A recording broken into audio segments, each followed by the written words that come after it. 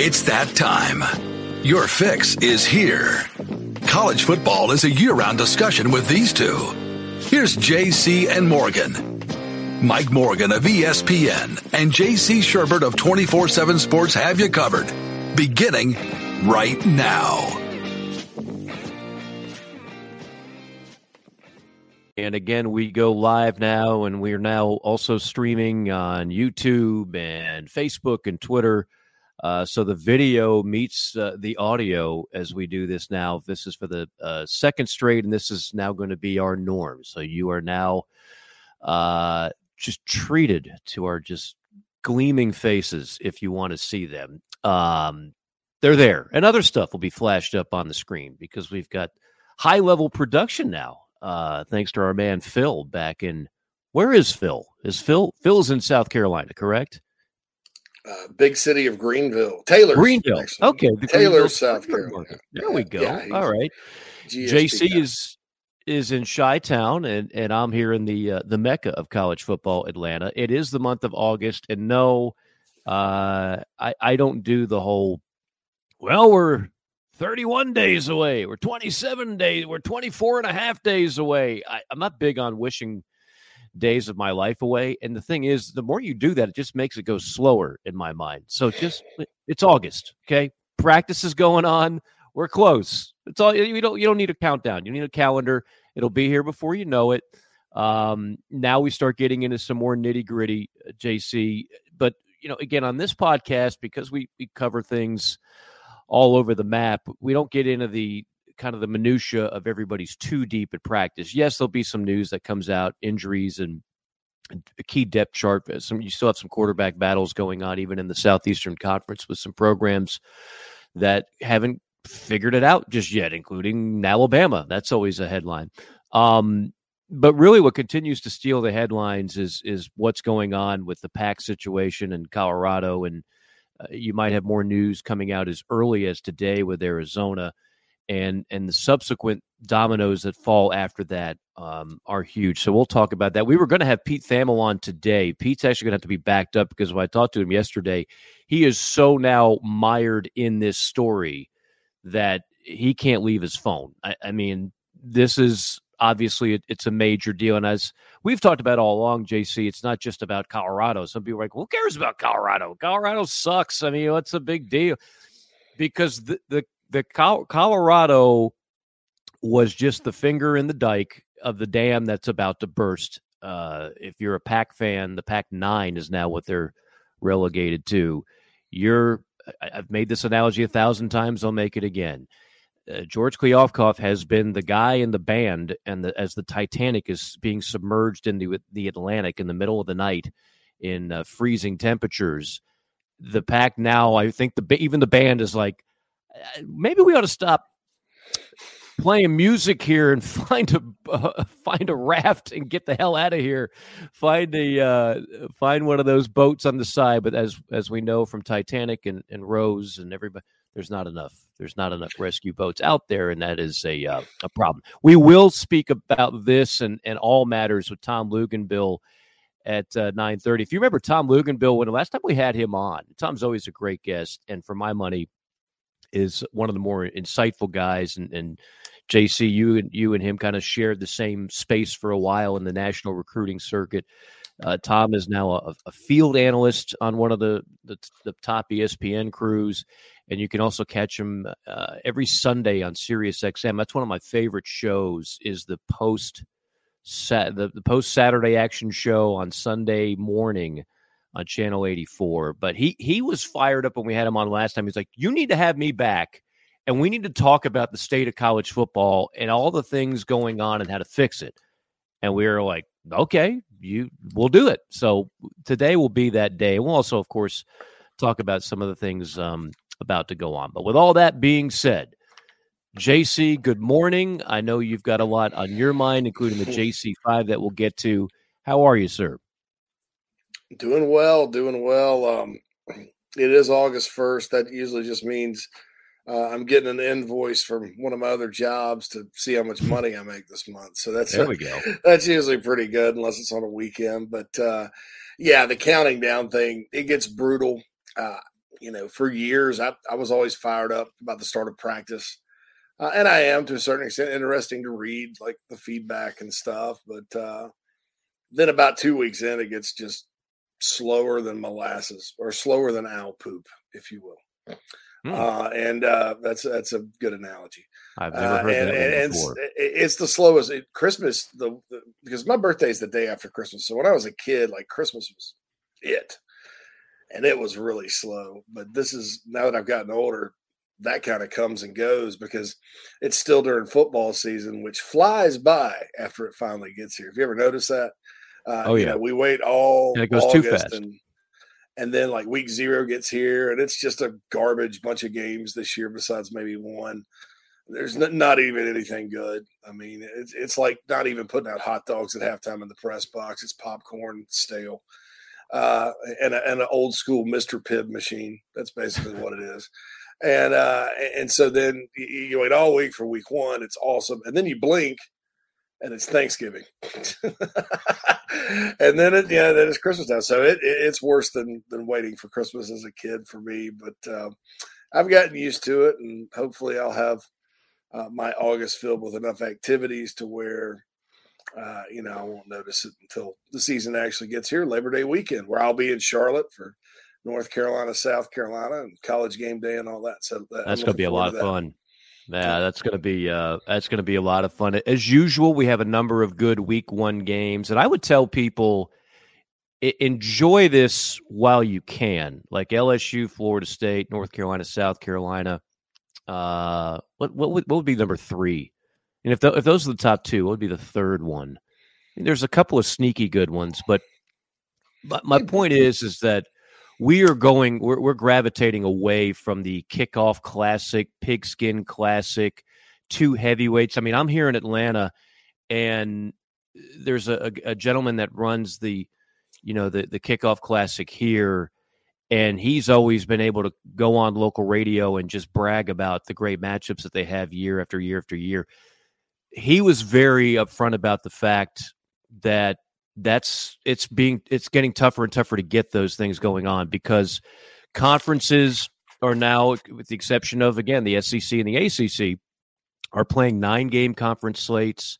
I've never understood how a neutral site game can make more money than the home and home, but it seems like if that was the case, that's changing too. Just the motivation for programs to play in these games seems to be changing. And Alabama, I mean, we're used to them being in one every year. Well, they're playing Middle Tennessee State, so they never miss an opportunity to play in Atlanta or somewhere near that, because they look at it as a recruiting advantage to do all that. Even Alabama said, "No, we're good. We're good on this one." So my point is that in a couple of years, I don't know if we're going to have as many marquee week 1 matchups. I'm worried that we might be losing some of that. I agree, and I've got that on the JC5, the neutral site game conundrum. So yes, that'll be a good discussion there. I think that they're one of those things that's probably run its course as far as major Power 5 programs go, but we'll get into that here in a little bit. Okay, well, let's get into it. Let's not waste any time, because I know time is, whenever we have a guest, we always are like rapid fire on this podcast. And whenever we don't get to, because I do want to get to the mailbag, we got some really good emails sent in on jcandmorgan.com on the mailbox tab there. So we'll get to all of it one way or another. We might have to jump around a little bit formatically, but let's enter now the JC5. Right now, the NASDAQ, everybody in New York, the stock market kind of moves up and down as the JC5 comes out. This is like, it's like the Fed. Everything hinges on the JC5. People set their watch to it. Families are either happy or distraught over this. Could cause some divorce if it's not a good JC5, because then that destroys morale, and then I think sometimes that can cause dissension in relationships. So, JC, I don't want to put all this on your shoulders, but I kind of am. All right, great. I have a lot to live up to there, Mike. Okay, so the first one is, all right, so buying and not buying expansion rumors. I am buying that Arizona could come to a decision quickly. I am also buying that Arizona State and Utah, if the Wildcats choose to leave, are probably right behind them. I know Utah hasn't been as fired up about it, but are they really going to not go join the conference their rivals in? Same with Arizona State and stay behind to pick up the carcasses. Here's what I'm not buying. Because just the way the major expansion news has happened, Mike, it hadn't aligned with any of these rogue blogs, not well-known reporters, or if they're reporters at all, rogue insiders that pop up every single you don't even hear about these people till expansion happens. I think it's a social media marionette show. Not buying that Clemson and Florida State are jumping to the Big Ten on August 15th, along with Oregon and Washington. Is that out there? Is that on message boards? That's a big rumor, and people have aggregated it and stuff. Stop. Like the worst thing ever is fan-sided. It's a Sports Illustrated fan blog, basically, because they got good SEO, so it shows up in your news feed, and none of it's news. It sucks. But I'm not buying that. So what say you about that situation? No, not now, not even close. Again, so here's the thing: the Big 12, if I'm reading the math correctly, if Arizona jumps ship, and even if two more from the pack come in, so at that point, you're now at 16, which I think is the ideal number for everybody until it's not, until somebody says, no, I think I want 18. And then everybody else starts, I don't want to say scrambling. Like if you're the SEC, you don't have to scramble. You just sit back and make calculated moves because you've got the best hand at the poker table. But you certainly start opening the door to those possibilities. The Big 12 could add 3 schools at about 31 point something million guaranteed. The Pac can't offer 20 right now. Okay, so that's if you want to talk about all the motivations out there, you want to talk about academics, you want to talk about matchups and geography, it's about $12 million more guaranteed to leave the Pac and move to the Big 12 right now. So that's why we're there.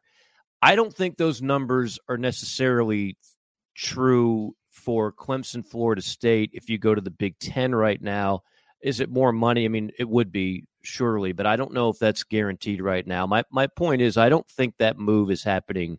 That's not the next domino to fall. I keep talking about how this was the start. Colorado moving to the Big 12, which was predicted on this podcast a while ago, would be the first of several moves, but they wouldn't all happen instantaneously. The only instantaneous move is other schools bolting, in my opinion, to the Big 12. I don't think you're going to see moves to the SEC and Big 10 just yet.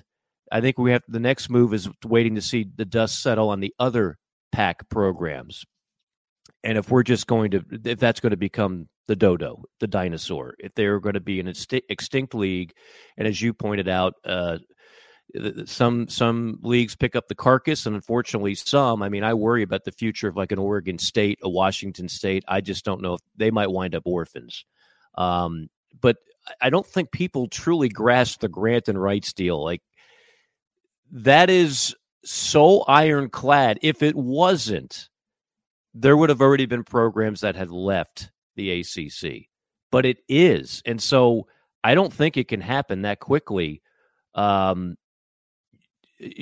not to bog people down in the numbers, the amount of money you lose if you leave that contract in the ACC, it means that the subsequent revenues, and I can't remember the exact amount of time, would go back to the ACC. So the TV money that you would supposedly accrue in the Big Ten goes right to the ACC offices in Charlotte. I just don't see how that's feasible anytime soon. That's a great internet rumor fodder, but I don't see it, JC. Not anytime in the near future. Yeah, the rumor is that they'll come up with a lump sum settlement, but I doubt the ACC will even be entertain that, just because they're trying to hold it together. So I'm not buying it, but it's all over the place. Oregon, Washington, Clemson, Florida State, all to the Big Ten. Now, Oregon, Washington, I could see. Yeah, that could happen. That could happen. I'm not sure that will happen. anytime soon. I think the Big Ten's got a lot to figure out right now. And Warren was the guy pushing for all that. Now he's systematically destroying the Chicago Bears stadium project. So here in Chicago, so that genius is off to plunder someplace else. Besides, all he had to do is move from Rosemont to Hallis Hall, and he's still doing damage. But anyway, on that note, Stanford and Cal, Mike, this is number 2. Okay. Do they even care? I looked up a story about the history of the Pac-10, and it's interesting. It started as the Pacific Coast Conference from 1915 to 1959, led kind of by Stanford and Cal. And their whole thing was, we are the most virtuous conference academically. We will never cheat. Well, then in 1959, they found out everybody was getting paid. UCLA, Oregon, Southern Cal, not Idaho, but Idaho dropped out of the league shortly thereafter because they weren't competitive. It was like every Pac-12 team you see now, besides Utah, Colorado, Arizona State, plus Idaho and Montana, which is interesting. Montana left the league in 1950. So they folded that league, and then the virtuous California schools and Washington got together, and then they wouldn't let the others in for a little while. Then they finally did. It became the Pac-8, and it became what we had today. I just get the feeling Stanford and Cal right now, given kind of the nature of higher education, the culture of those schools, I don't know that they won't just consider going down a level in football, joining maybe like the West Coast Conference for basketball where Gonzaga plays, and keeping it going that way. I mean, people talked about the Ivy League. I can't see the Ivy League going bi-coastal, but I don't think they care is my point. And it's Stanford or Cal. I don't think they care. Those are great institutions. I'd hate to see them go away because they've had a lot of moments through the years, particularly Stanford. Yeah. But I just get the sense that, those should be bigger players in all this than they are. And they're silent. My suspicion is those are the 2 schools that held up adding San Diego State. Interesting. I hadn't thought about that, and you might be right. I have to think that there are people that do care. Now, are there some eggheads that frown upon the overall importance of athletics to a university, and how we've all lost a grip on what's important, and the tail's wagging the dog, and all that other nonsense? I have to think there are enough people in those institutions and enough alumni, particularly as you pointed out with Stanford. Stanford has an incredible track record in athletics across the board. They excel at a number of things. Now they're picked last in the pack this year in football, and I don't know what happened when Coach Shaw was there, a guy who I was wrong about, quite frankly, because I thought his stock was going to continue to flourish. The problem was the moment Andrew Luck left, it just went into a downward spiral, and they're still trying to dig out of a hole there in Palo Alto, which is a beautiful, beautiful city and campus, by the way, one of the favorite ones I've ever visited. But I have to think that they care. I have to think that they want to do something. They just don't know what to do, and they don't care enough where they would ever entertain subjecting themselves to, say, the Big 12 because they are so superior academically. I always find this hilarious. Like when I was a kid on like public access television, high schools would have like an academic bowl, right? And it would be like Taft High against Polk High, and you'd have 3 kids, and then whoever hit the buzzer, you'd come Thomas Edison, Ben Franklin. And then I don't know what you won, like a free trapper keeper. I don't know what the prize was, but we don't have that. Like nobody cares. Just because you're in an athletic conference, it doesn't mean that you are now the same academically as the other schools in your football conference. Like that makes no sense. If you are part of the prestigious, what they call AAU, American Association of Universities, I'm probably getting that wrong, you're not going to lose that status because you change your college football conference. It's so stupid. Your academic, the professors are the same. The standards are the same. Nothing changes. no matter what football league you play in. The academic bowl, you're not taking on Washington State versus Cal in the academic bowl on ESPNU. Like, that doesn't exist. It's just so stupid. So I don't know, JC. I don't think they go that far down the ladder. Whatever is going to happen to these remaining Pac schools, Stanford and Cal are either going to make a move to the Big Ten, and I would say that would be more Stanford than Cal, or they're going to have to find another league, and it's not going to be. I mean, the term Power Five is so now loosely constructed. We're losing that as a whole anyway. But I think Stanford and Cal are going to somehow stay D1 in football. They care enough to do that. I just don't know if they care enough to make a move that keeps them on the same financial grounds as the teams that are leaving for the Big 12 and perhaps the Big 10. All right, got about 3 minutes here before we got to get a break. 4 minutes for the last three. We mentioned earlier, neutral site openers, good or bad and sustainable. I've heard Alabama fans in particular complain about these for a while. I think the fan bases want home and homes more. I think these things have kind of run their course. They're great while they lasted. I personally don't mind them. I think they're like mini bowl games. And fun in a lot of ways. But I think you're going to gradually see these things die out. What say you? I agree. As I mentioned at the top, they're already kind of taking a major hit. And I'm like you. To me, it's all about the matchup. Yes, it's always more exciting when you have Bryant-Denny Stadium versus a neutral site in Atlanta, Williams-Brice Stadium versus Charlotte in an NFL stadium. But I would sacrifice that to keep premier matchups in week one. If we're going to lose the premier matchups anyway, then it just kind of feels like that's where we're headed. So I think they're in trouble. I think that the neutral site highlight matchups in trouble. And for those who think, well, that's okay, they'll just replace it with a home and home. Don't be so sure about that. I think you're going to see a lot more Alabama versus Middle Tennessee State than you are Alabama versus Wisconsin in Dallas at Jerry World. Speaking of Wisconsin, Mike, you hit the nail on the head there. Next topic, Wisconsin making a dramatic departure offensively from the style that's led them to being one of the more successful programs in the country for the last 20 years. Luke Fickell moving them away from the ground and pound to Phil Longo, former UNC and Ole Miss offensive coordinator, kind of more of a spread type air raid guy. What do you make of that?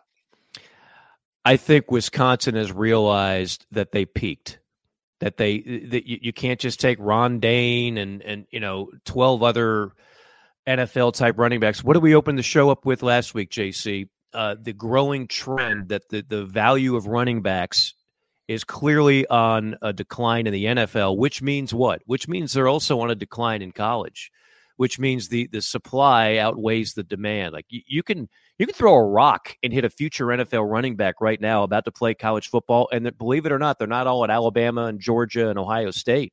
They're all over the place. They're in Conference USA. They're in the Sun Belt. They're in the Mountain West. Right now in the Mountain West, there's an NFL running back. I guarantee you. I don't know his name. I don't know which school he plays for, but he's going to be like a 5th-round pick, and he's going to make a roster, and before you know it, you're going to draft him on your fantasy team. So I think Wisconsin realizes if they're going to make it to the next level, they can't just be the 4 yards in a cloud of dust team anymore. That they max that out, and now they're evolving, if you will. And Phil Longo is definitely the antithesis of 4 yards in a cloud of dust wherever he's been. Absolutely. Question I have, can they get the athletes to run it? Don't know about that. Better hit South Florida pretty hard, right? Yeah. And they have historically, they've done pretty well there. Texas Tech coach Joey McGuire. Number 5. The more I realize, this is number 5, and we'll wrap it up here. The next great, I think the next really good, I don't want to say great yet, but next really good college coach to come from Texas high school ranks. Mike, how impressed are you with Texas high school football? Not only with the players they put out, but now, the last 20 years, there's been a lot of coaches. Art Briles was one of them that came from those ranks that were pretty successful at this level. Is it a cradle of coaches in the Lone Star State? It certainly seems that way. And look, Texas football, high school football has long been the standard, right? I mean, you mentioned Florida. You could throw California in there. You could throw Georgia in there, especially with the population boom in the Peach State and Atlanta alone. But yeah, Texas has always been right there, and specifically to McGuire, if they have the kind of year that a lot of people think they're going to have, that is a guy who's going to be on everybody's radar. And it's going to be interesting because you got oil money in Texas, as we always point out. It's not just UT. It's Baylor. It's TCU. Like, they find cash. But you could have a guy that could name his job. If, again, the benefit of the Big 12 will be that it'll be the most unpredictable league every year in the Power 5, 4, 3, whatever. Because once you lose Texas, Oklahoma, it really opens up the door to a lot of good, not great programs. And some people think Texas Tech might be good enough this year to actually win the league. If that happens and he does that, he's going to be the most sought-after guy out there, and I'll be very curious. I know his ties, I know his roots are in that state, but I wonder if he would entertain other offers. I think he's the next coach at Texas, and I think he'll be a legend. That's my theory. I don't think Sark. I've never thought Sark was a good fit there. Great offensive mind, but culturally they have problems. And I think Joey McGuire, that'll be the guy that ends up, old Joey McGuire from whatever high. I think he was at Lufkin. I'm not 100% positive on that, but I knew him back in the day, and that'll be the guy. So we'll see. I like it. All right, that's hot. That's hot. We got to get a break because our guy Tom Luginbill Tom is in. Lugs is ready to go. Awesome, and it's always awesome to talk to Tom. So we'll be back after these messages on JC and Morgan. Mike here for Elite Roofing and Restoration. Chances are you're a homeowner, you're going to have that roof replaced at some point. Could be because of wind or hail damage. Could be because it's just that time. The roof is old and you don't want to take any more chances. Go ahead and call Elite Roofing and Restoration. They will take terrific care of you, as they have for me over the years. They provide exceptional roofing services. They offer a highly knowledgeable staff on insurance claims for roof repairs and replacements, as well as an extensive catalog of materials and colors to ensure your roof looks as good as it performs. So how do you do it? Well, you just start off. You can go to the website, EliteRoofingGA.com. That's EliteRoofingGA.com. Go ahead and fill out the form. Get connected with the fine folks at Elite Roofing and Restoration, and they will take care of the rest for you. Elite Roofing and Restoration. Don't settle for second best. Hey, this is Mike Morgan, and like many of you, I love staying active. It makes me feel better. It helps me enjoy a better life. But whether you're a world-class athlete or someone just keeping the dream alive like me, you want to make sure you have someone who can handle the injuries that are going to arise. That's where the world-renowned Dr. Michael Hatrack of Synergy Sports Wellness and Synergy Release Sports come into play. He's been my guy for nearly a decade, and he has served thousands of people, including over 400 NFL players, over a career that spans 47 years. Yeah, he's that good. And his staff's personalized biomechanical treatments and therapies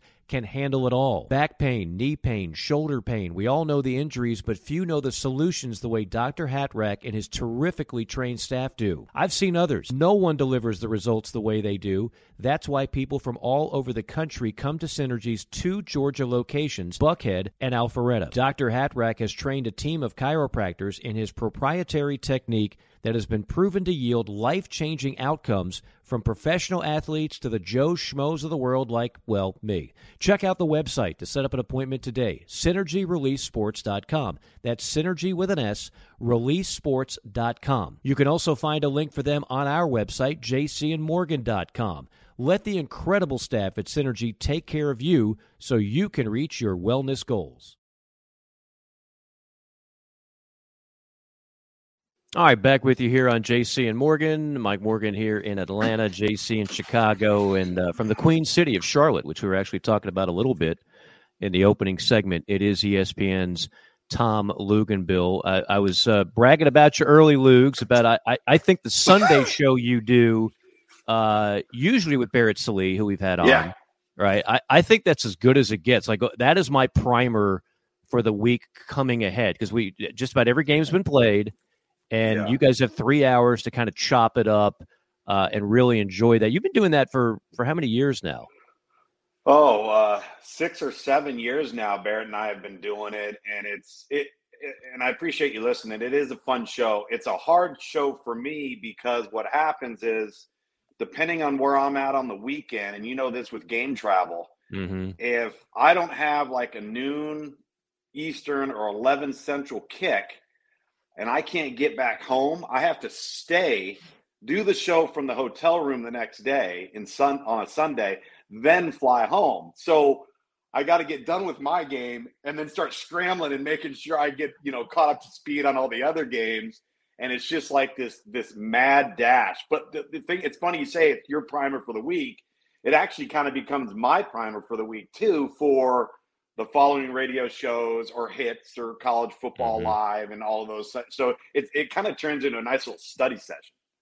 Yeah, it really does. And Sunday mornings are always unique because, like you said, for those of us who are broadcasting one specific game, we are so immersed in that one game, those two teams.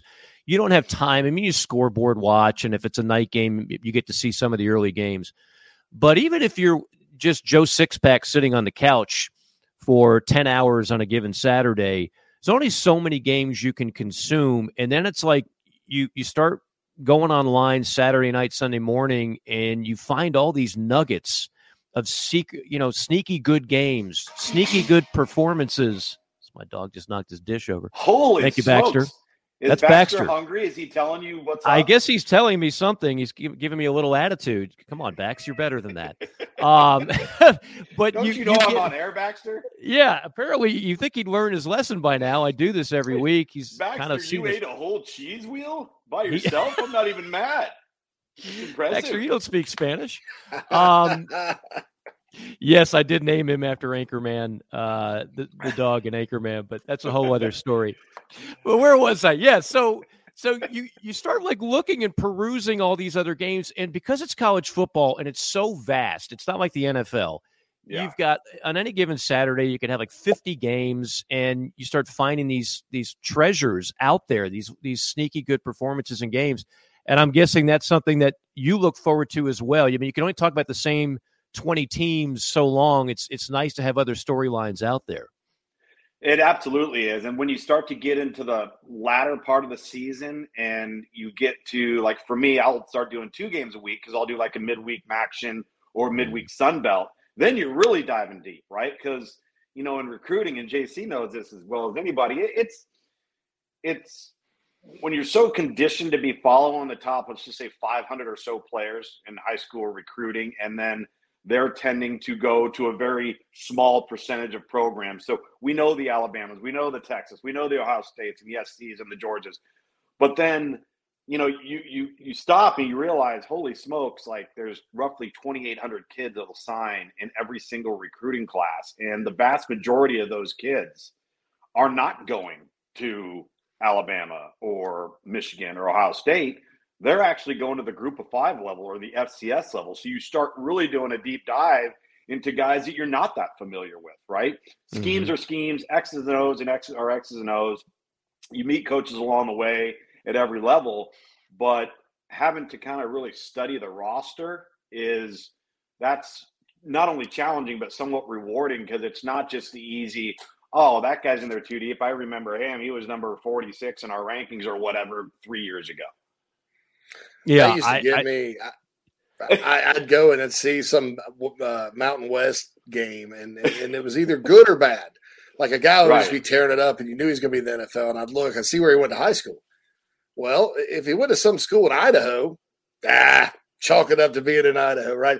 But if he's from like Olive Branch, Mississippi, I'm like, how in the hell did he get out of Mississippi? So that's always a fun game to play.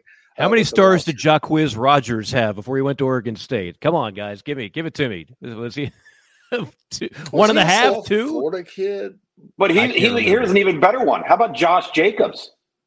Josh Jacobs was hanging on by a thread, hoping to maybe go to Tulsa, hoping to maybe go to Colorado State. And then Alabama comes in at the last minute. You know what it is, too? And JC knows this. Everybody always talks about hits and misses. All right. Well, you can't be everywhere at one time. There is always going to be Ben Roethlisberger's. There are always going to be Kurt Warner's. There are always going to be Dan Lefevre's. And I could go on and on Kellen Moore's. I mean, we could – guys are going to slip through the cracks. Guys develop at later times in their career. Guys may grow up in a town where there's no recruiting traffic, a Josh Allen, and nobody sees him, right? It happens. And it happens to Nick Saban, and it happens to Ryan Day, and it happens to Lincoln Riley. It's just the numbers are so vast that you can't get everybody. You can't evaluate everybody. And then on top of it, you have to be willing to acknowledge that you're going to actually miss too. You may say, I took this guy and should have taken that guy. Everybody does. That NFL guys do. Look at the draft. I mean, that's right. That's 50% of the time in the first round they miss. Yeah. And that's on a 22-year-old with unlimited resources to uncover every red flag known to man to avoid making a $50 million mistake, and they still make it. It used to be there was a time a few years ago, there was a stat on the starting quarterbacks in the NFL, and I think like about half of them were at first-round draft picks. Now I think that's changing. Yeah. I think scouting college quarterbacks as they play more pro-type offenses and more pass-happy offense, like it's a little easier now than it was 10, 15 years ago to project, wouldn't you say? Mike, I'll tell you what I think's happened more so now, and I think Andy Reid deserves a lot of credit for this, is I think there was a stretch where there was failure in terms of identifying and drafting quarterbacks because the guys in the NFL are so system-based. You're either multiple pro style, either the Coryell stuff, the Sid Gilman stuff, whatever it is, or your West Coast, right? And then what you started to see was the spread offense and the single wing coming back and the shotgun-based stuff and the RPO-based stuff and all of this. And now quarterbacks are not trained to take a 3 and a 5-step drop. They're not trained in ball handling and in all of these different things. So when they get to the NFL level, they're completely unprepared. So you're trying to stick a square peg into a round hole. And then all of a sudden, a guy like Andy Reid gets a Patrick Mahomes dumped in his lap. And he starts to realize real quick, hey, wait a minute, what are we doing here? You know, I've been in the West Coast offense for 40 some odd years. I've got to start adapting to what these guys know when we get them, not try to change them when they're 23 years old. And when you look at the Kansas City Chiefs, they look like a college team. I mean, they really do when you watch them on offense. So I think the credit actually starts to kind of go to the coaches now in the NFL that are starting to realize, listen, we can't subject our premier player to injury on every single snap, but we better start advancing and evolving around how they've been brought up since they were 12 years old. And what is that? That's in the shotgun. All right. That's RPO based. That's zone read based, half field reads, simplifying everything, simplifying perfections. And JC, you'd be able to back me up on this. I still chuckle to this day, whether I go to an Elite 11 or I go to an Under Armour camp or an Adidas camp, whatever it is, and I'll see a kid with 20 Power 5 offers, and he literally cannot take a 5-step drop from under center and throw a 10 to 12-yard speed cut out without taking a hitch step. Can't do it. Like, you're sitting there, it's mind-boggling. You're going, holy smokes, you know why? Because all he does is stand back there and clap or lift his leg, and the ball is snapped to him, and then the ball's out of his hand. It's just, it's a different world, and I think it took a while for ego and literally just willingness for the NFL to start to make that adaptation, to evolve to that, and not try again to stick a square peg into a round hole. Agreed. Yeah, I've seen that. Yeah, I've been to many camps through the years, and Luge is right, man. It's hey, if you ever been to a 7-on-7 tournament too, it's like there's none of that. There's no reads. I mean, there's not. No. There's none of that taking place. So it's good. I'll never forget that. I watched Teddy Bridgewater one time at a 7-on-7 lead a comeback victory. He was 3 touchdowns down, and he came back and won. It was out in Portland. Was that the Nike opening? It was in the Open one year, there, and yeah. His team was down. I've never seen a 4-touchdown comeback in 7-on-7 ever. Yeah.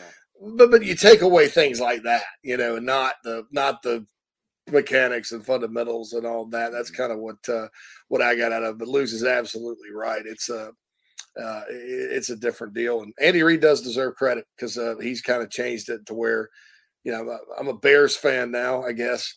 And I'm looking forward to seeing how Justin Fields does this year, and I think the Bears take that approach, they'll be all right. They'll be all right. So yeah, he's got he's flashed at times, but he's got a ways to go. I actually had Fields in a game last year, and we were just sitting there amazed. He couldn't hit like a screen pass. He was just so erratic and inaccurate, and I'm like, the talent is there. But he doesn't have a lot of help around him either. No, it's a terrible roster. It has been for a while, but he wouldn't be the first guy that's gone to a pretty bad situation, but the talent is so overflowing that you still make some things happen. Like there's some throws you just, even if you have a bad roster, you should be able to make consistently at that level. And that's what he's got to prove.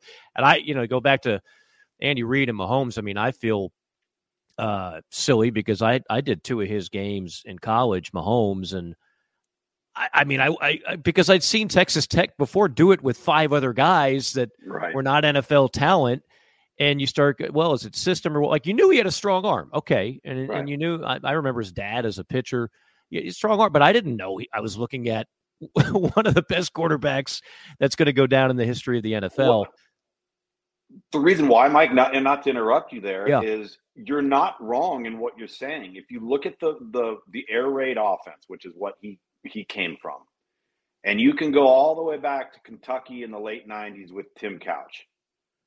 Essentially, if you look at all of the players, okay, whether it's been, and all of the coaches that have come off that tree, so Bryles, Holgerson, Sumlin, Lincoln Riley, all of them, aside from Patrick Mahomes, and I think we could probably count Jared Goff, okay? And I'm trying to think of potentially another, maybe Eugene Smith with the resurgence in Seattle. You cannot name a player that has come out of that offense in college and succeeded in the NFL. You can't. Yeah. They don't. It for whatever reason, it has not transitioned well. Mm-hmm. It's a great college offense. It's tried and true. But you're not wrong in what you're saying, because I saw him too in college. I had him, and I was on the sideline. I'm watching this guy. I'm like, he's really talented. But you just kind of get conditioned to think, okay, well, he's Taylor Potts. He's Cliff Kingsbury. He's, just name the guy, right? And they've all been through it, and they don't transition to the next level, and then he's this freak of nature all of a sudden. All of a sudden, he just burst onto the scene. You're like, oh, I should have seen that. Maybe.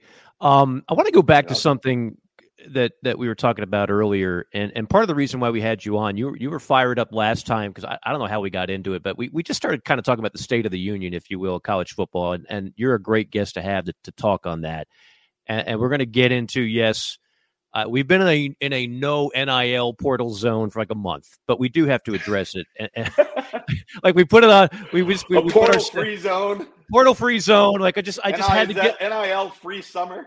I had to get away from it at least for like 30 days just to not. But you can't avoid it, and you know how it is when you're in those coaches meetings. You don't even have to ask the question; they come right out and tell you. I go back to November. I had an Alabama game, and Nick Saban comes out and he sits down with us. We didn't have to ask a question. He went into a 20-minute diatribe about NIL and the portal and the ridiculous nature of no guardrails and everything else. But let's go back to what you were talking about, like doing a MAC game. So you do a MAC game. Like I remember I had one last year, and I can't even remember where it was, but it's me and Cole Kublik, and there's this guy on defense that clearly is the best athlete on the field, and he's only like a sophomore. And you're thinking like, wow, this guy can dominate the MAC for another couple of years. And then our sideline reporter, I think was Quint Kesnick, is like, yeah, guys, he's already getting looks in the portal. Like he'll be gone. There's no chance. So where I was going when we were talking about kind of recruiting, it feels to me, and you guys know better than I do on the recruiting front, that there are more great players, prospects in the pot every year. Okay. More people playing high school football, the advanced nature of coaching, scouting, preparation, 7-on-7, special quarterback coaches for like 16-year-olds. All that is true, But just when you think there might be some more parity in college football, if you have one standout year at a Sun Belt school, a MAC school, whatever school, you're gone. They find you and they pluck you right out, just like they do in college basketball now. So the rich will get richer. If you're in that middle, I don't know how you get out of it. And God forbid you're in the third or fourth tier, you are really just trying to push the boulder up the hill, right? Like we're not changing anytime soon with kind of those lines of demarcation.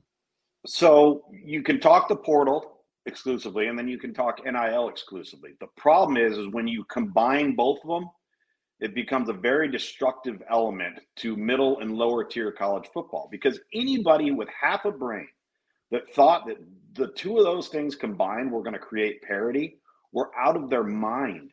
Because what you can't account for when you talk about it on the surface is, at the end of the day, resources will reign supreme. Okay? I don't care what you do with NIL. I don't care what you do with the transfer portal. If you don't have Alabama's resources, if you don't have Georgia's resources, if you don't have SC's resources, or Ohio State or Michigan, I could go on and on and on, you're still going to be, like you said, pushing that boulder uphill. Because when I look, I had somebody ask me the question, why doesn't Clemson, jump into the transfer portal? Why doesn't Georgia jump into the transfer portal? And my answer is, there will never be a high level of transfer portal infusion type teams that will compete for a national title, because you will have no established depth. You'll have 1 to 2 year guys. And yes, it might make you a better team and you may be able to compete long term. But look at Georgia, look at Alabama, look at Ohio State, look at Michigan, Clemson. They're not going in and taking 10, 12, 15 guys out of the transfer portal. They're just not. And so, for me, that whole thing, and a lot of people, and I've been accused of it, I think falsely, but you're anti-player movement, or you're anti. No, I'm not. I'm not at all. What I am is I'm pro. Let's have a plan. I'm pro. Let's have a blueprint. And I think we've all got to understand in all of this stuff. And I know I'm going off on a tangent here, but we've got to understand that right now, this is an all or none thing in the eyes of the players. They want everything, but they don't want to have to give anything, right? Mm-hmm. So the universities understand that, okay, here we are. The coaches understand, here we are. Here's the player movement. This is the world we're living in. Okay, I get it. I may not like it. I may not agree with it. But give us some parameters. It can't just be an all or none proposition. So I'll give you a prime example. I don't know if you guys have read it, and you should. Go read the NFL collective bargaining agreement on rookie contracts, right? There is very little wiggle room. There's essentially no negotiation. It's a 4-year contract. There's an established ceiling and there's an established floor, all right? And you will complete the remainder of that 4-year contract. All right. Well, how did they come to that point? Through collective bargaining, right? So the players got to give a little bit, teams have got to give a little bit, and then this is the contract you sign. Okay. In college football right now, let's just say I'm a high-profile guy and I sign a scholarship with the University of Georgia. And I go out and I am a freshman All-American. Guess what I can do? I can put myself out on the open market, shop myself around, and go to the highest bidder. Can you do that in the NFL? No. So why are we doing this? I mean, I think that's, at the end of the day, if you want to have player movement, if you want to have some freedoms, that's fine. But there has to be some stipulations. There has to be some legislation. Like if I'm going to sit there and say, in the NFL, I got to fulfill my rookie contract before I have movement, then there has to be something in college football that says, once you arrive on campus, all right, if you're going to transfer, let's just say before the start of your junior year, you do have to sit out. There has to be something that's some form of a deterrent to put you in a position to have to, number one, perform and earn the name, image, and likeness. And right now we have none of that. And we just got to come up with some type of formula or process by which each side gives, each side takes. All right, both come away with something that's agreeable, and then we move forward. Right now, it's an all or none proposition. The problem with the discussion on things like this is because on the shows that have, 2 or 3 carnival barkers going back and forth at each other that don't spend a whole lot of time talking college football. Quite honestly, they're not college football fans. Right. But their number one thing is their narrative has been for years, and then they try to instill it in everybody else. The college athlete has been so exploited, manipulated, et cetera, taken advantage of. They don't care about the health of the sport of college football. All they care about is that said players get more in their pockets. Okay. Yeah. And if that in itself would be okay, but they don't have to think it through.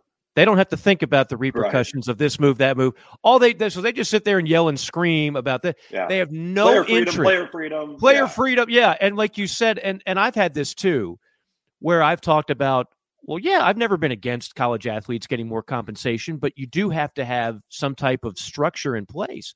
Oh, no, you're just negative. You're anti-player. Like, no, I'm not. Exactly. It's such a stupid argument. It's like a third-grade argument, and they make it, and that's what people believe. Like, you have to, the prisoner of two ideas. If you actually want some structure and guardrails, that means you're anti-player? What insane logic is that?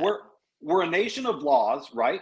But we're also a nation of laws in our employment. Like, just like you and I and everybody else, like, there are things in the contract that I sign, or if I'm an insurance salesman, there are things that I know that I can and can't do. That's part of life. That's part of professional life. But right now we have none of that. And I was referencing the NFL rookie contract model, and if you look at that thing and you tried to apply that right now to college football, all the players would be like, no, because they want it all, right? And if you say one word about saying, well, hold on a second, we need to maybe manage it a little bit. Oh, you're anti-player freedom. Yeah. You're anti-player movement, blah, blah, blah. No, I'm not. We're just in an unsustainable structure right now that cannot continue to go on and just roll down the hill and pick up momentum here and just leave all kinds of shrapnel behind it, because that's what we're doing right now. And the thing that gets glossed over in all of this are the actual players, because over 50% of them will not have a landing spot in the transfer portal. Mm-hmm. Yeah, name, image, and likeness will eventually run its course if you don't actually perform.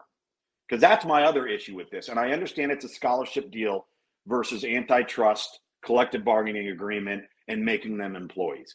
But we have name, image, and likeness deals in place with zero stipulations to perform. How is that even possible? So if I'm Miles Brennan at LSU last year, and I signed an NIL deal during spring football, and then I decide in the summer, hey, I'm not going to play, he still gets that. Like, is that the real world? Would you get that in your employment? JC, would you get that in your employment? I wouldn't. So it's sooner or later, performance has to come into play here when we talk about value for name, image, and likeness. How do you get name, image, and likeness value? You perform. Then you become a marketable commodity. Right now, it's, we're going to sign you to an NIL deal, but if you never play a snap, it's okay.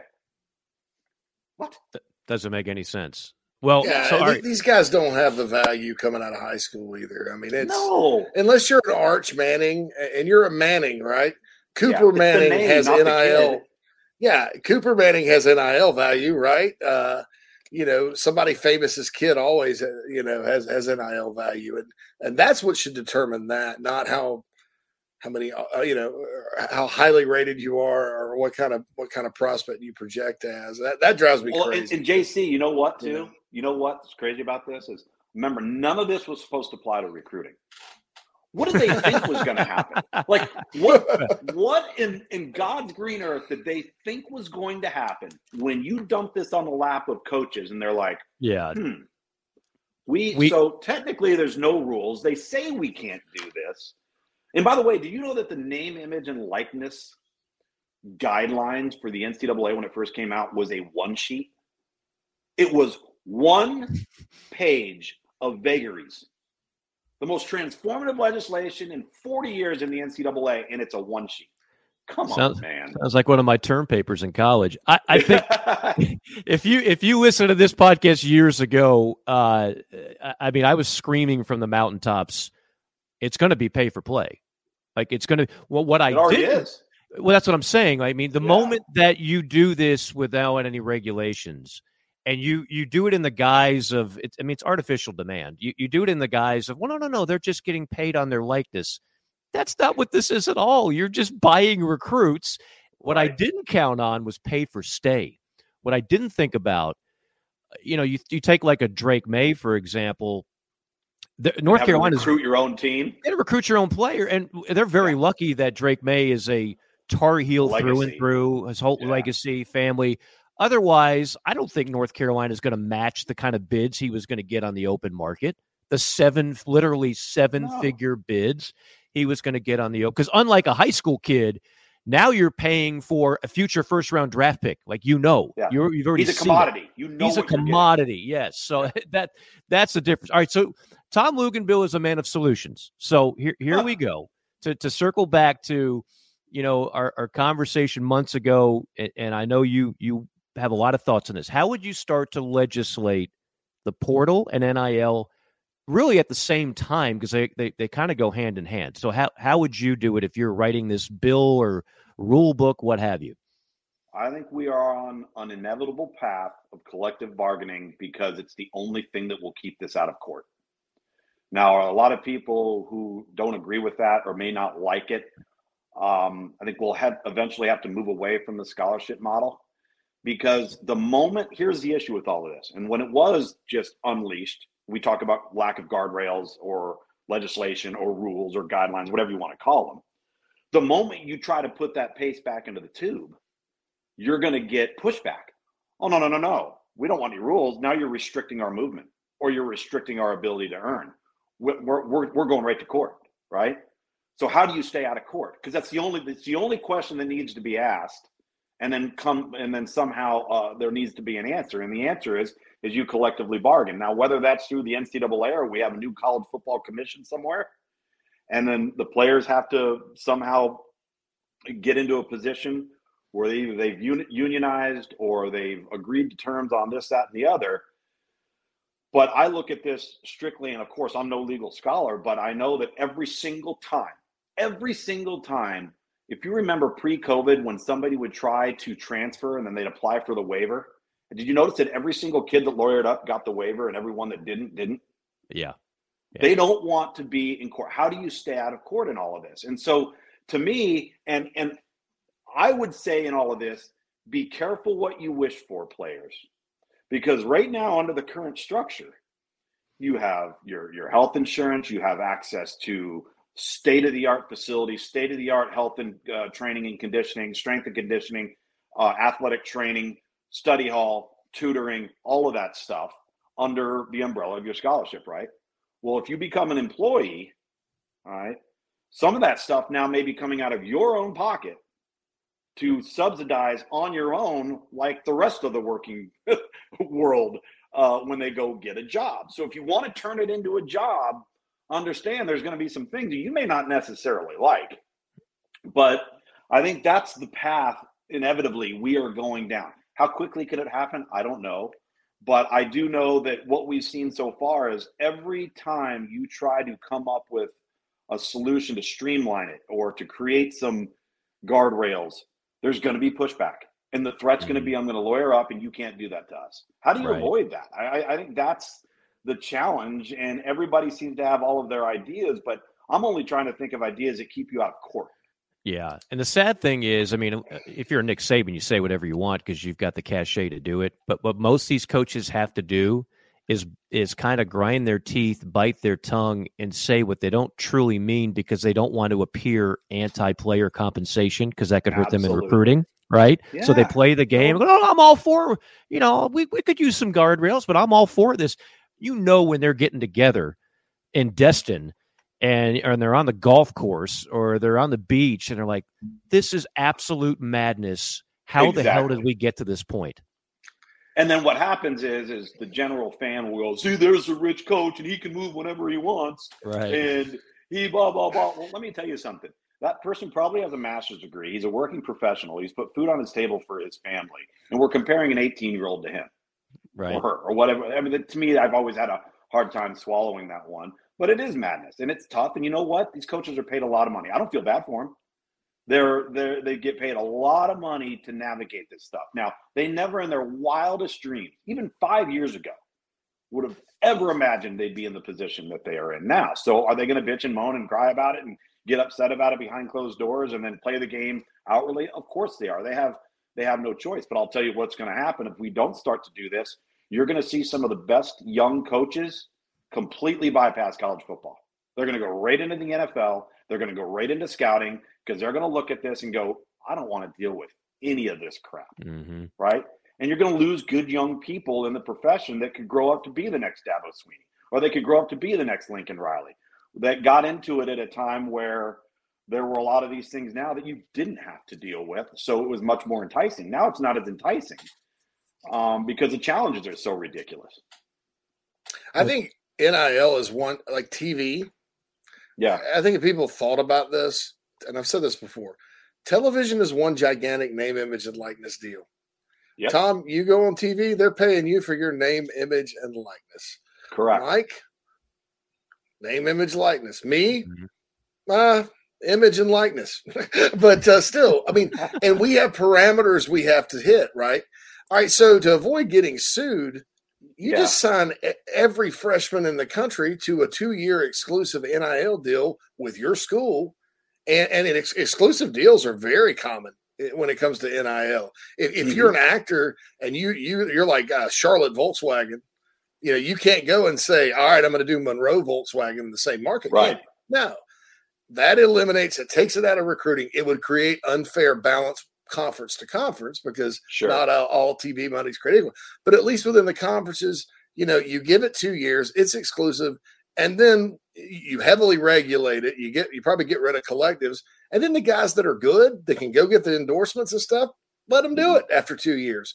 And then everybody's still getting the same cut of the TV money. To me, that makes the most sense, is that because that's TV is name, image, and likeness. Is it not? I mean, that's what we're doing. Sure.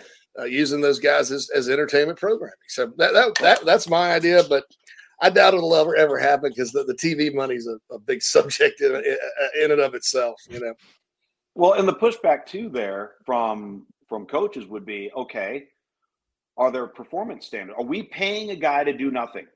Like, are we paying a guy to be the fourth team guy? Has he performed to earn what we're paying him to do? And I think that is the kind of when you peel back all the layers, is where the coaches probably have like a bit of a scenario. And you talk to coaches, and I've talked to coaches about it, and they go through the recruiting process, and the kid comes up and says, well, I want $500,000 and I want you to get my girlfriend into school and blah, blah, blah. And it's like, dude, you haven't done anything. Like, me banking on you, the percentages are so low that you're going to pan out, and that's what you want in return. Like, that's alarming. And I think it's dangerous. And I'm all for guys earning every single cent they can possibly earn. And by the way, name, image, and likeness isn't just tied to performance on the field. If you have a talent, or you're a social media presence, or you can influence a product, you can become marketable and create value in that area as well. I'm all for that. I love the free market. Go out and figure out how you can become marketable. And maybe that's your name, image, and likeness. I remember 2 years ago when this whole thing unraveled, the backup guard at Missouri had an unbelievable social media presence, and he was able to create NIL compensation. He wasn't playing yet. He wasn't on the field. But from the playing part of it, and I always go back to this, and everybody says, oh, that's not fair. Who's more disappointed in DJ Uiagalelei, Dr. Pepper or Dabo Sweeney? Right? And so you sit there and say, okay, well, we paid Spencer Rattler at Oklahoma all of this money, and then he isn't even the starter, right? So was that a good investment? And these guys, fellas, were established college players. Now we're talking about doing the same thing with a 17-year-old, and we don't know how that guy is going to pan out. And that's just, it's money to burn. You're throwing, and I get boosters, alumni, collectives. They may have money they're willing to lose, but I promise you they're going to lose it more often than they gain it. And that's why somebody like a CJ Stroud, a Bryce Young, a Caleb Williams, they're worth every single penny they can earn. And you know why? Because they produce. They played and performed to a high level that generated a marketable commodity and a value to them. And I'm all for that. My problem is the guy in the first 2 to 3 years that hasn't done anything, it's making a bunch of money. Yeah. Yeah. And that's, boy, somebody's going to write an article, there's going to be an Andy Staples or a Pete Thamel or somebody whose job it is to do this. They're going to write an expose, and you can put me on the byline, whoever's listening out there.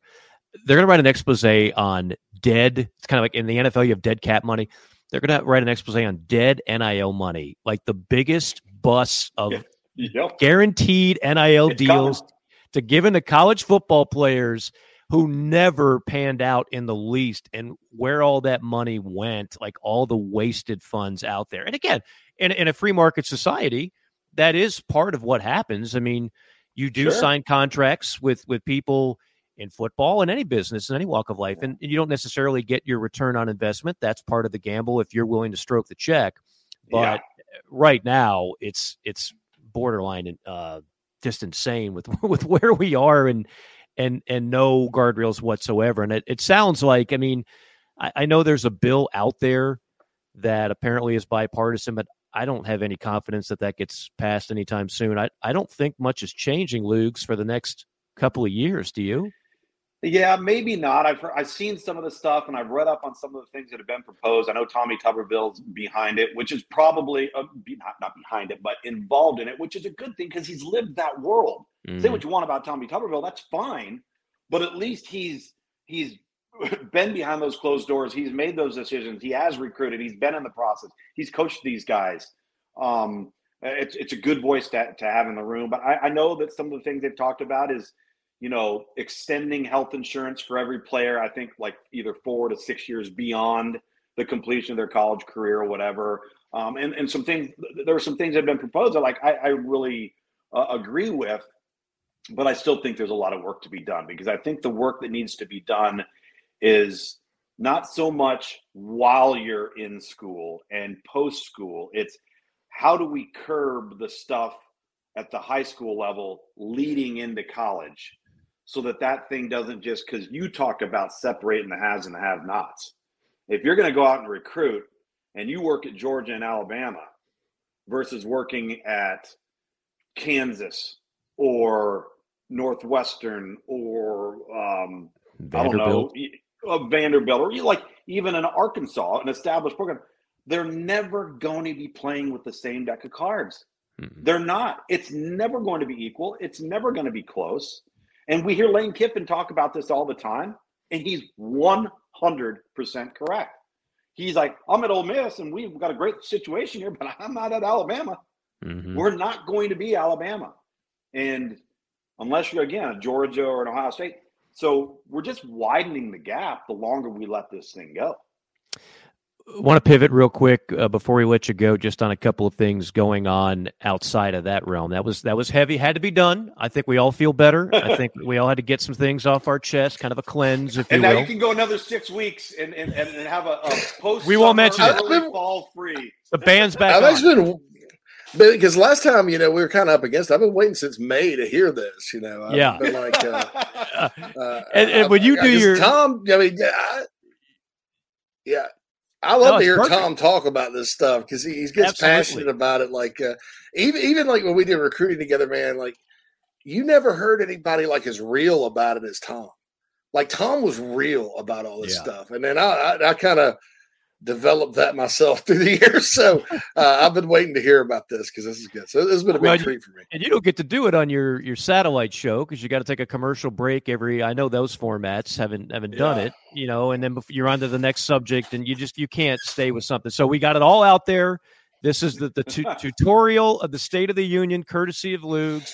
And we'll be back into an NIL portal free discussion zone here on JC and Morgan. I do want to ask you, because again, your broadcast crew, you do games all over the place, and it's not uncommon that you would do a pack game, right? So when you look at where that league is right now and the possible destruction it's headed towards, what do you make of it? I mean, I know you didn't play in the pack. You didn't necessarily grow up a fan of the pack, but just as a college football fan, I think a lot of people are a little bit dismayed to see a once proud league right now potentially in shambles. Well, I got to make a small correction there for you, because I do have a history of it. My dad coached in the old Pac-8. That's true, yeah. Pac-10. Yeah, coached in the Pac-10. I grew up in those locker rooms. And then he coached in the old WAC, which is now essentially what the Mountain West is. Right. And I was a Southern California guy, and I grew up during the Don James years and Frank Cush and guys, the coaches at SC, whether it was John McKay or Ted Tollner or John Robinson, and I've seen those programs flourish, and I've seen that league be completely upside down when Oregon and Oregon State were the two worst teams in the league year in and year out, right? And then you had SC, UCLA, and Washington, and at times Arizona State and Arizona were the top dogs, and now it's kind of flipped. But I knew in the spring, regardless of what just happened with Colorado, regardless of the grant of rights and the television or the media rights deal that either is or is not forthcoming, I knew that when San Diego State took a step back and said, I think we're gonna play this one out, that was damning to me. Because how are you as a group of 5 program when the 2 Southern California schools leave the conference and you can become the Pac-12 representative from LA to the border of Mexico and you say no? Like, how does that happen? And when that happened, I went, uh-oh, this ain't good. And on top of it, and I know we are embarking on a new world order, if you will, of how people consume their media, how they consume their sports. Linear versus non-linear, streaming versus linear. Are you watching it on your phone and tablet, or are you watching it on a TV with a cable or a satellite? And so now you're looking at the Pac-12. And what was the biggest complaint about the Pac-12 network? You could never find it. Nobody had it, right? Mm-hmm. Well, now if you're going to be relegated to non-linear only, and I know there's been talks about the CW or Nickelodeon or whatever it is, think about the challenges that embark on that. Because not only if that's what you're relegated to, think about the money that you're going to have to put forth and spend just to get people steered to where they can find it. And then they're going to have to pay for it. Right? So it's not healthy. I think it's sad because we need West Coast football. And I know we're going to have SC and we're going to have UCLA. And I understand they're involved in college football. But we are in an arms race of survival right now, in my opinion. Right? Mm-hmm. Everybody's trying to, when the music stops, you better not be left without a chair. And I think that's why Oregon and Washington are trying to actively figure out, okay, what's the next move? The 2 Arizona schools we've talked about. But I think it sucks, quite honestly, man. I really do. I don't like it. I feel awful about it. And the other thing, too, whatever they decide to do, whether they're on the CW and they're airing their games after reruns of Dawson's Creek, I don't care what it is, right? Katie Holmes was great in that show, by the way, just an FYI. Somehow, some way, they've got to air their games in a viewing window where the Central and East Coast time fan bases can watch it. And it's not 10:30 Eastern at night, okay? And that's, I'm a firm believer, guys. There have been 6 players in the last 26 years, if you count Rashawn Salam in Colorado and Ty Detmer at BYU being quote-unquote West Coast. 6 players that have won the Heisman Trophy on the West Coast. You know why? Because you can't win the Heisman Trophy in a box score the next morning. Right. You have to be seen. Yeah. To me, Christian McCaffrey was without question the Heisman Trophy winner. I voted for him. Right. But felt pretty validated. Derrick Henry's playing on 3:30 Eastern time every afternoon. Yeah. He's playing on 7:30 p.m. time, Eastern time. every Saturday night he is getting seen. It's not a score in the newspaper the next morning. Right. And so somehow getting those games on at 12:30 Eastern, and I know it could mean a morning kick, somehow getting those games on at 4 o'clock Eastern, all right, which would be a 1 p.m. kick. They got to come up with a way of massaging that. But, and I don't mean this to sound self-serving because you and I are both employed by the 4-letter network, but if they're, I'll expand this to Fox, if they don't have any games on either one of those and they're just streaming and you're asking people to go out of their way to find it on Amazon or whatever it is, yeah, you are taking your exposure and you're putting yet another dent in it. I just think that's I don't know what George Kliavkoff is doing. He might have the most brilliant plan that we don't see coming, but here it is. We're now in August, and it doesn't seem like there's much positive on the horizon. And he just got played by Colorado completely, big time, completely. Yeah. And I don't know how you didn't see it coming. Like this has been. We had Gary Barnett on the show a month ago. Former Colorado coach. He's their radio analyst. He said point blank, they're going to the Big 12. And I was like, what? Did he just say that? He said they're going to the Big 12. Like, how do you not know that? How do you not do what you have to do to keep I get it. Colorado's been bad in football, but there's no question it's value to that brand. And that conference could not afford to lose a Colorado, just like they can't afford to lose an Arizona, which could happen before we finish this interview. You're right. You know, I mean, Pete Thamel's probably right now. He's sitting there with his speed dial, like, okay, how did it go with the Board of Regents or however that works? All right, one last question: what are you looking for this year? Everybody and their grandmother is going to pick Georgia. It's the same teams we talk about every year, with few exceptions, right? I mean, it's Georgia out of the SEC, it's Alabama, LSU in the Western Division, it's Ohio State and Michigan in the Big Ten, it's Clemson perhaps out of the ACC, maybe a resurgence from Florida State, and in the Big 12, is this the year of Texas? Who knows? And then, of course, out west, it's the team that's about to be in the Midwest, and that's Southern Cal. What am I missing? I don't think you're missing anything. I think the storylines, though, are clearly the quarterback position at top-level blue blood programs. Like, what are we going to see from Georgia at quarterback? What are we going to see from Ohio State at quarterback? What are we going to see from Alabama at quarterback?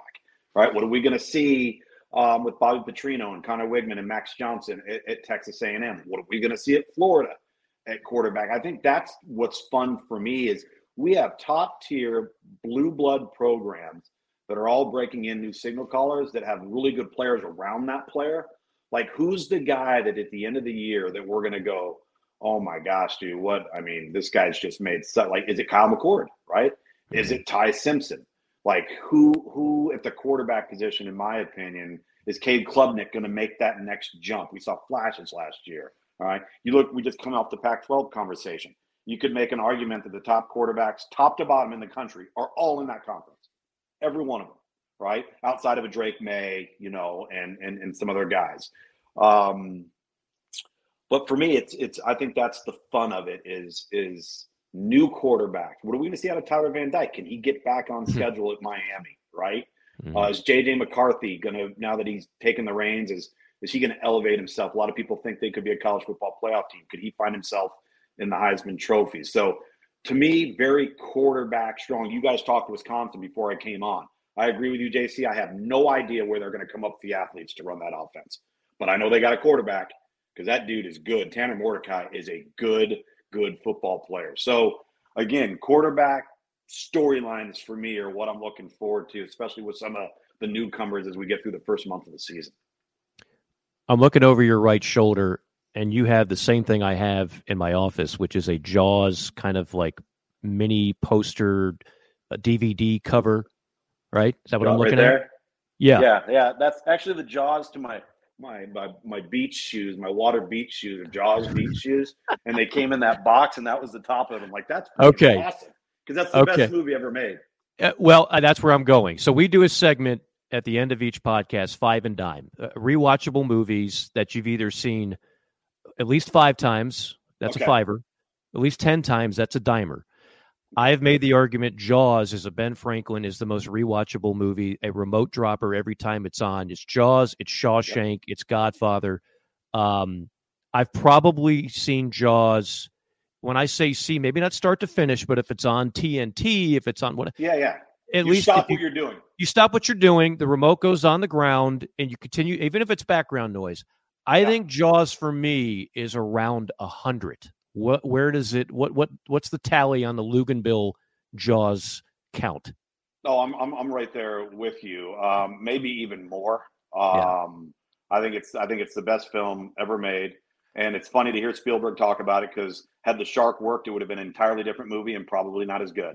Right. The fact that he had to come up with ways to give you the illusion the shark was there because the dumbass shark wouldn't work. Right. Bruce the shark, who was named after his agent, which is great. But no, I'm with you. Like, to me, like The Dark Knight. Okay, I've probably seen that 50 times, right? I think it's one of the superhero movie or not, one of the best movies ever made. Braveheart, the best movies ever made. Okay. If you're going to go into the comedy genre, you can't go wrong with Caddyshack because, we all grew up with it. Sure. I'm such a worthless pile of nothingness, if you will, when it comes to like pop. Like some people say, "Oh, for recreation, what do you do?" I separate for 2.5 hours and I go to the movies. How do I get away from football? I literally will go to the movies. I go by myself. Everybody's like, "You go to the movies by yourself." I'm like, "You can't talk to anybody there." That's right. What does it matter if I'm there by myself, right? And now they serve beer and booze, and you can sit there with your popcorn. I mean, it makes for a great little getaway. So yeah, I'm totally dialed into TV shows. I could sit here with you guys and do an entire 4-hour show on nothing but shows, streaming shows, classic shows we grew up with, movies, like the whole 9 yards. Like that's my deal. I love this. Okay. That's a tease for the next appearance.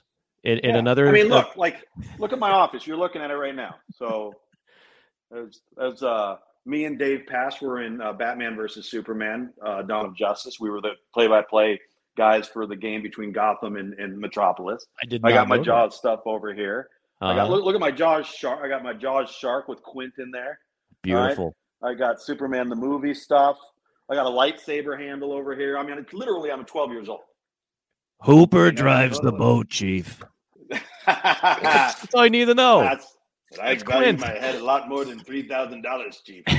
Who, by the way, was a raging alcoholic in real life and was an absolute pain to work with. And by the way, they had to redo the entire boat speech about the Indianapolis because he was so hammered the whole time. He woke up the next day and went to Spielberg and said, "Did I screw that up?"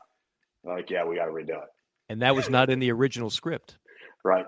That was an add-in. The whole Indianapolis. Let's just talk about Jaws all day. We could do that. We could definitely do that. Over there going, what the hell is going on? These guys have lost it. Yes, it's true. No, I have the same pathetic and sad pop culture. Like, I don't listen to music. It's all about rewatching movies and TV shows. I'll do that over popping in a Taylor Swift CD. Anyway, nobody listens to CDs anymore either. That shows you how much I listen to music. Lugs, you are always outstanding. You are our de facto czar of college football this year. We're declaring that today. And I don't know if we solved any problems, but at least we highlighted the issues and came up with something. So that's always a good thing. And we had fun. We always have fun. That's the most important. That's the most important thing, my friend. Most important. We'll do it again in due time. I know things are about to pick up, and look forward to seeing you on the sideline, breaking things down like no other somewhere at one of the best college football games every week. Tom Luginbill, always a pleasure. Thank you. All right. Thanks for having me, guys. Really appreciate it. JC, take care, man. Good talking to you, too. Yeah, take care, guys. Take care, Tom. Right. See you, Luke's. That is Tom Luginbill, the incomparable Tom Luginbill of ESPN, Sirius XM, and yes, Jaws aficionado. We are overdue for a break. We'll come back. We'll get to the mailbag, Five and Dime, and some other good stuff here on JC and Morgan. Hey, folks, want to tell you about our friends at Titan Construction Group really quick. They're a Mid-Atlantic-based general contractor, specializes in retail, restaurant, and office construction. TCG strives to separate itself from other general contractors by adding value every step of the process. From project budgeting to estimation, value engineering to construction, they focus on those relationships and not the transaction. Titan builds partnerships one project at a time. Among their clients are Starbucks, Crumble Cookie, Blake Pizza, Home Goods, 15 plus years experience, based in Midlothian, Virginia, and contracted in Virginia, West Virginia, North Carolina, and South Carolina. So get on their website, TitanCGinc.com. That's TitanCGinc.com. Get in touch with Brad if you're in need of a general contractor that focuses on going above and beyond for their clients. That's Titan Construction Group, a proud sponsor of the JC and Morgan podcast. All right, we are back. Well, I am back. JC will be back as we get ready to dive into our mailbag segment and also our Five and Dime segment as well. That was a quicker break than I expected. I thought we were going to have a little bit longer break. Caught me off guard. I thought we had two commercials there, and we will soon. We will. I have some production to send to Phil on that one, but that's my fault. I just kind of got back there. All right, so we got about 15 minutes because on the Chief Sports Network. And by the way, I know a lot of you probably didn't catch this live out there in our greater audience around the country. I wanted to say, download they go to the Chief Sports Network app, and JC and Morgan will stream on there. Plus, our podcast will be on there, and you can access our website from there. It's kind of a new sports app, but we eventually will have streaming programming on there all day, including national stuff, and then state by state at one point. So go download that for us. We launched it yesterday. We've had a great time with that. But that's it. So we got another show coming up on the Chief Sports app here. So we got about 15 minutes and ready to rock and roll. Ready to rock and roll. I know time is of the essence, so I'll dive right in. Our mailbag, which is on JCandMorgan.com, and is brought to you by Elite Roofing and Restoration. You see the phone number scrolling at the bottom of the screen. For those of you that are just listening, it's 678-781-1998, 678-781-1998. You can also go on the website and sign up. They will call you. I know in Atlanta, JC, we had another hailstorm a week and a half ago, and so a lot of people had damage to their roof. That's where you need to find a good roofer. It should be covered by your insurance. Give Jeremy Johnson and the folks there a call. Not just in Georgia. They cover South Carolina. In fact, Jeremy started his business in South Carolina. If you're listening to us in the Southeast, chances are Elite Roofing and Restoration can help you. Again, 678-781-1998. Let them know you heard about it on JC and Morgan. All right, from the mailbag, Justin starts out. This is one of our Big Ten listeners. We love listeners from everywhere and every conference. He says, good day, gentlemen. Longtime listener, first-time emailer. Really enjoy the podcast. It's unique to find informed yet unbiased discussions on college football. So we're already fans of Justin's email because he paid us a compliment in the opening paragraph. He says it's usually one or the other, talking heads with no allegiances, spouting off generalities, or homers who can tell you about the third-string tight end spring practice performance for their team, but can't name a player outside their conference. I like that. Hopefully we don't qualify into either one of those buckets. Anyway, help me get out of the Michigan bubble with the recent NCAA leak that Jim Harbaugh will be suspended for 4 games, allegedly for lying about violations during COVID. Given the recent school suspensions that involved coaches, is that too much, too little, or just right? What do you think? Well, we should note, if you look at the first 4 games, and I'm not picking on Michigan because everybody has this. The SEC always takes a beating because some of the lighter opponents are later, but the Big Ten schools do the same thing. They just front load it. So this actually is the perfect. If you ever wanted to set yourself up for having the right schedule for a impending suspension, this is the way you do it. You put all your lighter opponents, and there is one conference game, but it's against Rutgers. So they're going to be heavy favorites in all 4 of these games. I don't think he should ever have been. I don't think he should have been suspended. I think the NCAA is bored. I think a lot of the COVID stuff now we found out was kind of unnecessary. Mm-hmm. And there's a lot of forgiveness that's had to take place to sit there and act like it's the spring of 2020 and he did something so egregious or what. I just, and I know he lied and you shouldn't lie. Okay. That's, It's not nice to lie, right? But we are in a business full of liars, and it shouldn't come as a surprise. Is it going to hurt Michigan? No, but man, I just, with all the stuff, that all the real issues going on out there in college football, to bust Mr. Dad Pants for that. I thought it was a crock of crap. I really did. And I think the NCAA is just trying to go, hey, we still matter. We still matter. Well, that's it. I mean, the NCAA now, I got into a debate. I'm not going to say his name because I like the guy, but I was on his show and he's saying, we got into this debate about who runs college football. And he was saying, well, they're all members of the NCAA, so the NCAA runs college football. I was like, you could not be more wrong if you tried. The NCAA is powerless in college football. Every major decision is made by the conferences. Every expanding to a 12-team playoff, 8 or 9 game conference slate, and all the money. See, the basketball tournament pays for everything else that's not football, pays for women's softball, pays for the wrestling championships. The NCAA is a terrific event planner for championships. They do not run college football. They do not get the money from college football. They do not make the deals that run college football. They are not involved in things like the transfer portal rules, everything else. And they have become weaker and weaker as a legislative branch of cracking down on NCAA violation. It's easy to pile on Jeremy Pruitt when Jeremy Pruitt's never going to get hired again.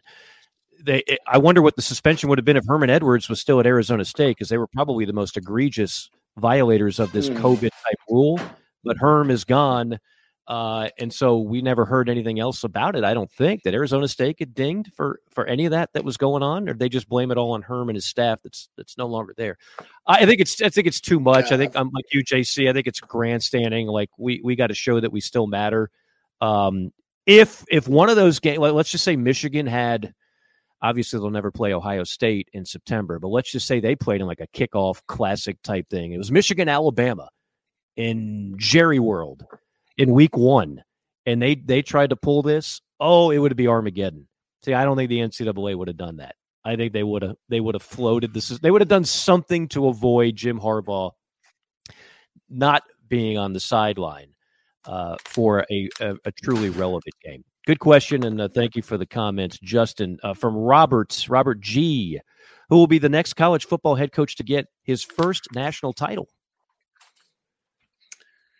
Shane Beamer. Whoa! I did not the homer pick there. Who knows? I'll make a guess. All right, Brian Kelly, LSU. Would that be his? Well, it'd be his first major college. Well, he won one at Grand Valley State. Yeah, I think I'm going to guess Robert meant D1. D1, yeah. That's going to be my guess. I think that's an excellent pick because I think a lot of people would say Lincoln Riley or Ryan Day, but Brian Kelly's sneaky good, man, and he's got players now. Ryan Day is one more loss against Michigan away from being unemployed. Not for long. Somebody will hire him, but yeah. With Brian Kelly, he's like I mentioned Shane Beamer. If let's say Frank Beamer, who was up for the Georgia job and turned it down at one point, let's say Frank had gotten the Georgia job, yeah, and built it like he built Virginia Tech with everything he did. I think it's awfully similar. I think Frank Beamer never got over the hump at Virginia Tech because while you can get your share of talent to compete, and if you have a Michael Vick one year, you can play for all the marbles. You just against some of these teams from the SEC and stuff, they didn't match up. But at Georgia, he even had the athletes to match up. Or if Gary Patterson had taken Texas. Something like that. That's the kind of move Brian Kelly made. And none of us would have said a word about it had it been those two guys. But because Brian Kelly came from the almighty Notre Dame, who, I have a lot of respect for Notre Dame, love Notre Dame, whatever. I'm not a Notre Dame hater. But they're just the type of athletes they get are good enough to go to the playoff, to win their share of a lot of games. but not in playoff games, not to match up with the Alabamas, Clemsons, Georgias, those teams. LSU has that. So we'll see what happens. I love that pick, Mike. I'm putting my arms around it metaphorically. Yeah, and Lincoln Riley would have been my second choice since you mentioned him as well. If Ryan Day stays at Ohio State, then you're almost picking programs over coaches when you answer a question like that. Like, I don't know if I necessarily believe those are the best 3 coaches in college football that haven't won a national title, but they're in the best situation, combined with the fact they can all coach. I mean, I'm not taking nothing away, especially from Kelly and Riley, because they both exceeded at other places, excelled at other places, exceeded expectations, you could say, because in a lot of ways, those were not the most highly. I mean, I remember when Lincoln Riley got promoted and got the job. A lot of people were like, "Huh, we can do better than that." And now he's obviously was a hot commodity for Southern Cal, and we'll see where they go. Couple more quick sleeper. Yeah, please. I love sleepers. Kalen DeBoer. Ooh, that's strong. But I mean, I don't know. I'm not sure if it'll be at Washington, but right. I mean, because he's definitely going to be in the mix for other jobs if he keeps doing what he's doing. I like that. I like that a lot. Terry, we got a Ducks fan. Man, we're all over the map today. Ducks fan here. Do you think Bo Nix can lead us back to the playoff this year? Let me tell you one thing about Bo Nix. Bo Nix went from so maligned at Auburn to a guy now, if you look at NFL draft boards, Bo Nix with another good year has a chance to be a high draft pick.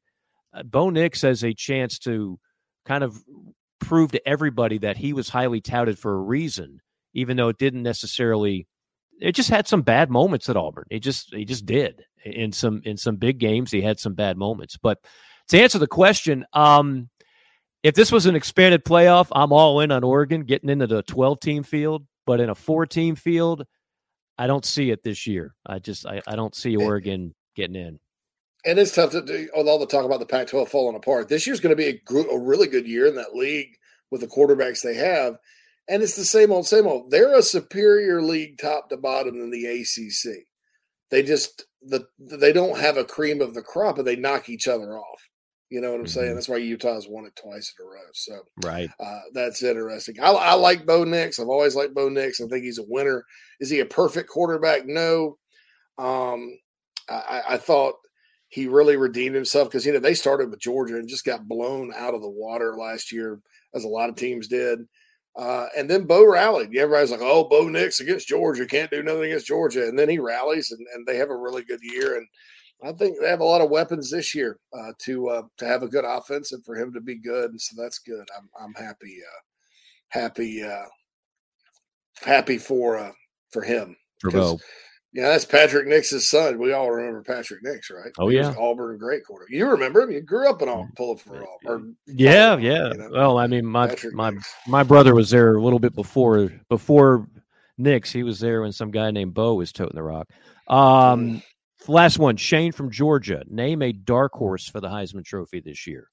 I mean, some might say Bo Nix, honestly, if he tears it up and Oregon has a 10-11 win season. Dark horse. Dark horse now almost has to be a non-quarterback, doesn't it? Yeah. I mean, is there a non-quarterback that can win it this year? A running back, a receiver. There's not a defensive player getting enough shine that they're gonna, I'll give you one. And this is the definition of dark horse, because it's probably not going to happen. If Georgia decides we're going to feature one of the best athletes in college football and the best athlete at his position by far, Brock Bowers. I like that. How about Quinshad Junkins from Ole Miss? From Ole Miss. I would love that. He'll put up massive numbers. Yeah. Crazy numbers. But I just don't know where Ole Miss is going to finish. Quarterback-wise, Michael Penix Jr. from Washington's interesting. No question. Remember when he was in Indiana and during the COVID year, and they almost won their division? Yeah. Like he could be another first-round pick. Scouts and then he went away and had a bad year or whatever, and then got out to Washington, and he was good. I think Kalen DeBoer was at Indiana.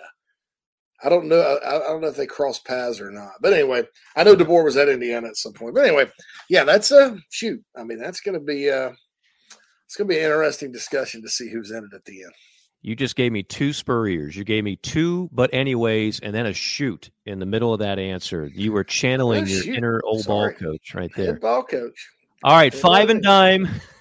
We mentioned this with Lou. He's talking about Jaws. That's a Ben Franklin. Again, if you've seen it 5 times, that's a fiver. 10 times, that's a dimer. Or in some cases, none of the above. I'm going to take some heat on this. First one, The Departed. That's above a dimer for me. I figured you might say that, and I figure a lot of our audience would agree with you. I did not love this movie. I don't think it is a strength of the this is a Scorsese film, right? Oh, yeah. Is it not? Yeah. I don't think this is like, I just can't put it in the same category or prestige as Casino, Goodfellas. I'm just not there. I thought Jack Nicholson is overacting from start to finish. Mark Wahlberg, I just didn't like it. And DiCaprio's good in everything. I've seen it like 3 times, and every time I see it again, I think like, okay, now's the time I'm going to fall in love with it. I'm just not there. I apologize. I know I'm going to take a whole lot of smoke on this one. Yeah. For me, it's none of the above. The cast is so good. I mean, Alec Baldwin is like a bit part. You know, Matt Damon, Mark Wahlberg, Matt Damon, Mark Leo. I mean, I don't know. I like the soundtrack. It's a little different because it's Boston, and you know, Gangs of New York. Is it a gang? Is it Gangs of New York? No. Is it? I mean, Scorsese has a new one coming out this fall about Native Americans and things that I think is going to be good. But I don't know. I enjoyed The Departed. I thought it was a lot better than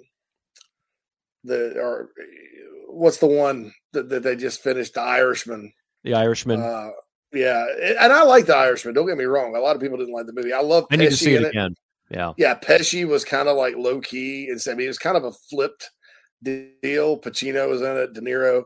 I liked it, but it was way too long. You know, just like one of those where, you know, I'm not going to watch it, you know, a bunch. But anyway, I can't go with you there on The Departed, man. I understand. This is the beauty of this segment, because you and I think it's safe to say we have different taste overall. Now, there's some that we agree on that we could both watch 1,000 times. All the President's Men. We're going a little historical here. We're going 1970s. Redford, Hoffman, Jason Robards. What is it for you? It's a below a nickel. All right, none of the above for you. Okay, it's a fiver for me. I do love historical movies. I told you I'd seen JFK an unhealthy amount of times, and I had to like go out of my way to not believe everything that's in that movie, because a lot of it is, quite frankly, not true, even though it's based on books, not Oliver Stone necessarily. I thought this was a good flick. There's a lot in here, too, that wasn't entirely accurate. If you go back and, I mean, they made Woodward and Bernstein look like they were just completely ahead of the story. Nobody else even, I mean, the New York Times was writing the story, too. There were other people covering this. So the whole notion that they were just these incredible journalists, and they're both alive now. What are they reporting on now? Heck, you got your fair share of scandals going on. Are they writing anything? I don't know, but I did like them. The performances are outstanding. They really, really are. It's a dry movie. There are not a whole lot of laughs, and there's not a whole lot of cut the fat type of thing. It's just kind of fact. All right. Storylines. I'll go with a nickel on that one. Final one. No Country for Old Men. This was on cable last week, and I find myself every time it's on just sinking into the couch. And I don't know why I like this movie so much, but I do. It's a dimer for me. below a nickel for me. But Okay. it's just not my favorite Coen Brothers film. I like The Big Lebowski, Raising Arizona a little better. Those are comedies. Yeah. Yeah, but yeah. So I don't know. I think that it's one of those, Mike. If I went back and watched it again a couple more times, I would probably feel a little better about it. Right? It's one of those. When I saw it the first time, I was like, eh. And then I see it the second time, like, okay, now I get it. Same thing happened with me with probably Pulp what Fiction. I need to do. Yeah, Pulp Fiction. I saw in the theater. I was like, what the heck was that? And then now it's on cable, and it's a remote dropper. Boogie Nights. Yeah. I didn't like Boogie Nights when I first saw it. Now I see it as a dark humor, just incredible cast, and I love it. But No Country for Old Men, it's really dark and just there's no bells and whistles. It's just coming at you. You got Josh Brolin. Shane Beamer was on with us last week, said he loved the Goonies. That's where Brolin started. And he's great in this movie. But I learned to just, I don't know why. There's not much to it, but I love the movie. So for me, that's a dimer. So I got a nickel, a dime, and a none of the above. You've got two none of the aboves and a dimer in The Departed. There you go. Dimer plus, yeah, probably on Dimer that. But yeah, plus. okay. I need to go back and watch it. I didn't think Austin Powers' International Man of Mystery was funny the first time I watched it. Watched it the second time, laughed at everything, including the opener. I don't know, maybe it's just the mood I was in. So. Yeah, well, that does make a difference. By the way, I saw Oppenheimer. I'm not going to see Barbie. I saw Oppenheimer in the theater. In the theater, yeah. I whatever. I no judgment zone. If you like Barbie, go see Barbie. Oppenheimer's 3 hours. It's intense, and I saw it in the theater, a Look Cinema, as I'm eating my pizza and popcorn. And yes, I watched it by myself, like Luke likes to do. I do the same thing. I thought it was really good, just really good flick. I learned a lot. Did a deep dive on Mr. Oppenheimer in that time frame. A lot of stuff you just don't learn in middle school history that's in that movie, and it's very well done. So on that note, this podcast hopefully has been very well done. Our thanks to Phil. Give me is it Mullinax? Am I pronouncing that right? That's an awesome name. Phil Mullinax, yeah. Phil Mullinax. And Phil does an outstanding job, and he's been able to make this, put us into yet another dimension as we're now in the video zone as well. You can catch us on YouTube, Facebook, Twitter, in addition to Spotify, iTunes, and every other format. Don't forget to check out the website, jcandmorgan.com. Keep the emails coming. Love the mailbag. You can shoot one over on that. And what am I missing, JC? Anything else we need to plug before we get on out of here? Chief app. Download Chief app. Chief app, yes. On the app. Definitely. Yes. Chief app is going places, not just this show, but others in time, led by the great Jamie Bradford. JC, fantastic job as always. Our thanks to Tom Luginbill, our thanks to Phil, and special thanks to all of you that continue to watch and listen as this podcast continues to grow and expand. For our entire crew, this is Mike saying so long. We'll see you next week on JC and Morgan.